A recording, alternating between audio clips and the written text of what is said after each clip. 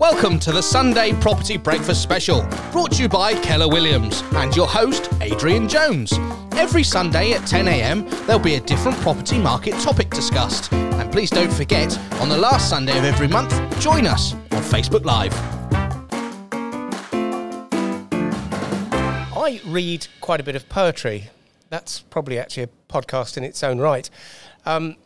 The word downsize, it's a pretty ugly word, and I don't think I've ever seen it in any sort of poem, although somebody will probably now send me through a poem about downsizing or write one for me.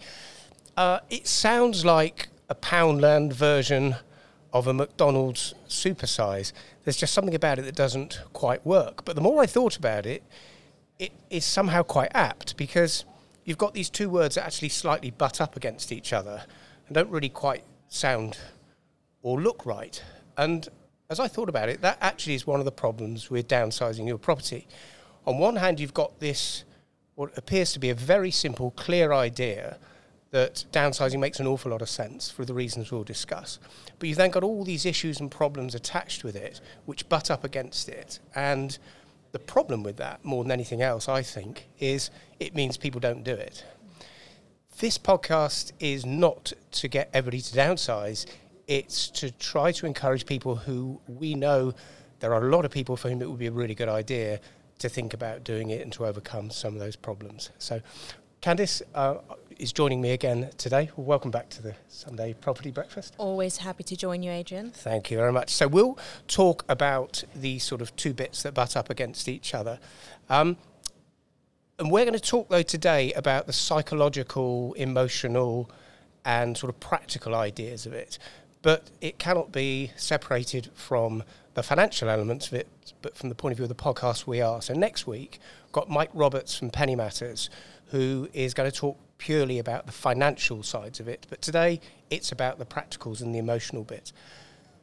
We've produced a bit of a guide, a bit of a checklist of how you can get your head around the idea, but the best way to do that would be for us just to come and see you and give you some ideas on whether it's the right thing for you to do and then the early stages of going about that. I just want to put it into some sort of context, though, about a downsize move. With the exception of bereavement and a relationship breakdown, most of your property moves are usually quite buoyant. They are a happy experience. They're a positive thing. It's your first home. It's your marital home. It's your the first home you buy with children, or another home when the children grow up. It may be a house that is just a bigger and better house because you've got a job promotion and you've improved your status. So they're all positive things. The downsizing one is the first time, with the exception, as I say, of separation and bereavement, where the move may not just be a pure happy one. There are good reasons for doing it, but it's a reminder perhaps of the fact you're going to be buying something smaller. It doesn't necessarily, by the way, mean a lower value. Quite a lot of people who downsize spend the same amount of money on the new property. But it's perhaps a reminder or an acknowledgement of age and mobility issues. And for the first time, you know, that we're all human. And that, I think, is an important point, because most people who buy property are on an exciting journey, and this one isn't always as exciting. We want the discussions to really raise two sort of questions, and we're going to ask a number of questions between us that raise two questions, and they are, is downsizing right for you or somebody you know? And then how do you start to go about it in order to make it less stressful and actually get it done, which I think is the main point. So, Candice, chucking you straight in the deep end, downsizing, what do you think about it? What occurs to you when you... Well, two things occur to me, really. It's normally, you would think to yourself, well, are you downsizing because you want to minimise, make things more simpler in your life? And if that's the case, I think it's absolutely wonderful to do so. I think it takes a lot of courage and commitment to stick to that plan. And if it's on the other side of the coin, having to downsize, as we know, due to bereavement or due to financial matters, whatever the case may be, it's not as easy. It definitely tampers with your mental health if you're not prepared for it. And I have seen so many people who's not been prepared for it at all, and it actually hits them so hard. And when that happens, you need to know you've got all the support you need. So when you say that it hits them hard, do you mean when they've downsized, or the whole idea It's the idea. And as a result of that block, they don't do it. A lot of them block it, but they have to get to a point where they just do it. Okay. And a lot of times, a lot of these lovely people actually need to seek psychological help, depending on as to why they have to downsize. Yep. As you and I both know, many people are very attached to their material belongings. A lot of it has sentimental value. So where do you start? Yeah. No, I think it's a really good point. I worked for a while in the retirement sector. I ran a part exchange business, and most of it was in the retirement sector. And I saw so many instances of people who finally made the move. And we're not talking here about moving into a retirement home, which is another separate discussion. But people who went through these same discussions of moving to somewhere smaller, how do they deal with all this stuff? The amount of people we met who'd finally gone through this move that we facilitated with part exchange, who said, why did I not do this last year, a year before, sometimes 5 years ago? They were hanging on to the garden, the garage, the fourth bedroom, the second ensuite. Something about it was hanging on to it. And then they suddenly got rid of all this stuff. And I remember one particular lady, when I went to this development we were working on, who'd moved, and I saw her and I had a chat with her. I said, hey, how are you feeling? And she says, I love the fact I wake up in the morning and I've got nothing to do other than what I want to do. I haven't got to think about maintaining the garden. Is the guy going to turn up to do the lawn? I've got another room to clean. So I can clean my flat in about 5 minutes. So I've seen that sort of pressure be released, but I've also seen an awful lot of people who never released it and stayed too long, and then either never moved, or when they moved, it became far more difficult because they were less capable, less physically able to do it. I mean, on that subject, when a person loses someone they love due to death, for example, and you're at a certain age and you've got to downsize, go into a retirement home as an example, I think a lot of people feel, why do I have to give up my sentimental things that I have accumulated up for years that reminds me of the life I once had? Yep. So that as a whole, I think can really cause a lot of these people to end up having a lot of difficulty trying to move forward. I don't want to call it moving on. I don't think anybody can ever move on from that. But when you can downsize and you minimalize, there is a level of freedom, as you said before. You're no longer focusing on the garden. You're no longer focusing on the ensuite. It's a whole new level of freedom. On me or us. Yeah. Exactly. It becomes about the individual or the us. Yeah. And there's so much power in that. Yes. And as I said, it's not perfect for everybody, not necessarily the right decision. I mentioned that we've got a guide that we've put together, and I'm just going to reel off, not for long discussion here, but reel off a few of the reasons why people would do it or why it's a good idea. And then Candice is just going to reel off a similar, not necessarily countering each one, but just the reasons why it's not necessarily the wrong idea, but why it's then difficult to do it. So there's obvious things like you're reducing your expenses and your cost of physically living in the property. You're simplifying your lifestyle. This is something we've already touched on. That's right. Less stuff around you. It's amazing how, if ever you've done a spring clean, God, how good does that feel? This is like a spring, summer, autumn, winter clean. Less maintenance, smaller spaces, more time to do what you want to do. If you're wearing an eco hat, it's, suddenly you are putting less environmental impact out there as well. Financial freedom. You don't necessarily, not everybody downsizes to a lower value home. They just downsize to a more appropriate property. But if you've got lower costs of running your property and you're not faced with financial difficulty, suddenly you've got money to just spend on socialising, travelling. I think quite a few people find that a smaller space can actually be more cosy, can actually be a more enjoyable space to live in a strange way, but they don't know it until they've moved. It encourages minimalism. I suppose, again, the bigger picture of that is we use less, we consume less, we're not sort of destroying the planet. And if you are downsizing and to a lower value, then obviously there is the equity issue of freeing up a lump sum of capital. That's something we'll talk about more next week, about what you do with that, how you use that or can monetize that. Chuck some ideas at me as to why that sounds like sign me up for downsizing today. Why would I say, oh no, these are the problems that are going to be thrown at me? So I think at the moment what we are seeing is that there are a lot of families that don't have a choice at the moment but to downsize, right? Okay. So if I am that client, I've got a family, both of us are working, and all of a sudden, because of interest rates, et cetera, we can't afford our mortgage anymore. We have no choice but to downsize. So my thoughts here are, I'm thinking older age group. You're thinking older. You're thinking. I'm thinking cost of living. That's right. Yeah, just a that's simple. That's right, because that at the moment is a theme. Yeah. We are currently in that situation as people, and of course, this will come and go as it normally does, as we saw many years back. If that was me, what would you tell me would be the benefits to downsizing? Yes. Besides the obvious. I think probably more marital issues, more stress issues, more emotional issues are caused by financial problems than anything else. Correct. And people don't normally talk about them. Right. People talk about anything in a pub apart from money. Yes. About the only money talk you'll hear in a pub is somebody who's put a bet on a football match where they've won. They won't tell you about the 10 It's they the lost. white elephant in the room. Yeah. So people don't talk about that, and that probably causes the greatest elements of stress. So by relieving that element of it, you might be in a smaller property. You might be in this instance, actually, a lower value property of the same size, which is a slightly different thought process, but is the one that you're thinking of. You've got a family of 4, you still need a certain number of bedrooms, but you move to a less expensive area. So that could be something you do. But in terms of the other things we had in the guide, you can use your crib notes, by the way, because, as you know, I wrote it. I'm terrible with using notes. I'm awful. I'll have you know.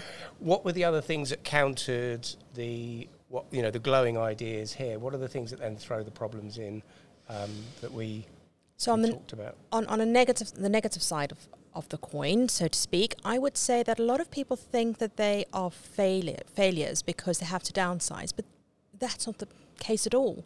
That's a good point. It's about adjustment. So if you need that financial freedom, you are the most courageous person. From this 5-bed detached house to normally, exactly, depending on where you live in the world and in which area, a lot of people go, oh no, look at the Joneses, they've had to downsize. I've had to use your name. But I think a lot of people, especially in our communities, they will look at you and go, my God, that takes courage. Okay. And honestly, it's hard. I think it's one of the most difficult decisions you can make in your lifetime. You are not letting anyone down. You are not a failure. It takes courage. And therefore, you will always be a winner, because then you become the person in control of your financial situation. And if that comes down to something I'd not really thought about, because it's funny how you think so differently to the way I think. Always. I think about lists, practicalities, and you've thrown in emotion there that I hadn't even considered. That one of the things, again, about this downsizing thing, if you do have a fear of what friends and even relatives might think about it, that you're moving from the 5-bed detached house to this little 3-bedroom cottage, have they got problems? The whole idea is that as the people doing that, you tell people why you're doing it. Do you know why I'm doing it? Because I'm going off cruising for 2 months of the year. I'm actually going to buy the car that I really want and really suits us. We're going to go and visit our family who are, the other side of the country more often. We're going to go and see our relatives in Australia for the first time in 10 years. You are actually telling people it's not all about the house anymore. That was for my family. That was for us. It was a sign, obviously, of prosperity and how well we were doing, because most people put the maximum amount of money they can into their property. It's just the way we are. Absolutely. But this is suddenly, what you're suggesting is that if people have that angst, tell people about it. Yes. That's absolutely. a really good thought. Never occurred to me. You and I... Now I know why I have you here. Now I know why you work with me. He's such a joy. Yes. Love working with Adrian. I would also like to add that you and I are very, very strong on time. We believe you cannot buy back time, so you can't waste time, right? And with downsizing, for example, you are not wasting any time. You are gaining more time, because you're not... When you start stressing about financial issues and what's happening in the market, you are actually failing yourself, because you're not using that time wisely. But when you have downsized, you've got more financial freedom, as we know, you can actually make more memories. So therefore, you're buying into time. You can't buy time. you can't buy it back, but you're buying into time, therefore investing in yourself and your own happiness. And your home you'll be living in, therefore, will feel like an absolute blessing and 100% the right decision that you could ever have made. And I point out here, this is not everybody downsized. This is coming back to this feeling I had working in the retirement sector. And I work in 2 locations now where we've got quite an ageing population. And I see regularly people, and you think, if you knew how to do it, and were guided and overcome the psychological and emotional issues of doing it and understand the financial issues of it and how that can work for you, more people would do it. And that's really the point we're trying to make here. And we've scratched the surface of this. We could literally sit here all day and talk about how deep these emotional issues can go and how embedded somebody is to their road. It may not be the greatest road, but if you've got 4 people in that road who know who you are and know that if they don't see your car move for a couple of days, you might not be very well. That's a really difficult thing to consider moving from. And if it's so strong, you would never move. And that's my mother. That's it. Because she has those people in her road. That's right. It's your community. So they might not be your family, but they're your community. Therefore, that becomes your security. Yeah. And your safety net. Is there anything that I've missed from that scratching the surface where we should have mentioned more? Because we could go deeper into this, but is there something else that you think we should highlight to people? As I say, we've got this guide that we can send. I think the best thing is for people just to give us a call and for us to come over and have a chat about it. If you or anybody you know wants to consider downsizing, is there something that I may have missed out of that discussion that's important? Apart from the financials? No, you haven't. I think we've touched on everything, and we've just scratched the surface, as you've said. And I think it's important for people to know the support's out there. So if you are planning to downsize, 100%, it's the right move to make. There's nothing wrong with that. And as you said, we're more than happy to talk with people when they're thinking about downsizing and going to see their homes that they need to sell, and helping them find the home that will be right for them. That's actually one thing that we hadn't touched on, because we didn't want to make this too much about selling houses and buying houses, but it's what we do for a living, so it helps now and again. One of the things that is important in this is actually one of the reasons I know people don't downsize. If they've overcome a lot of the issues we have talked about, they then say, "That's great, Adrian. I love the idea. I'm going to buy something that's at lower in value. I'm going to use that equity for whatever. Yes, I get the fact I only need 3 bedrooms. I don't need a big garden. But I can't find the house.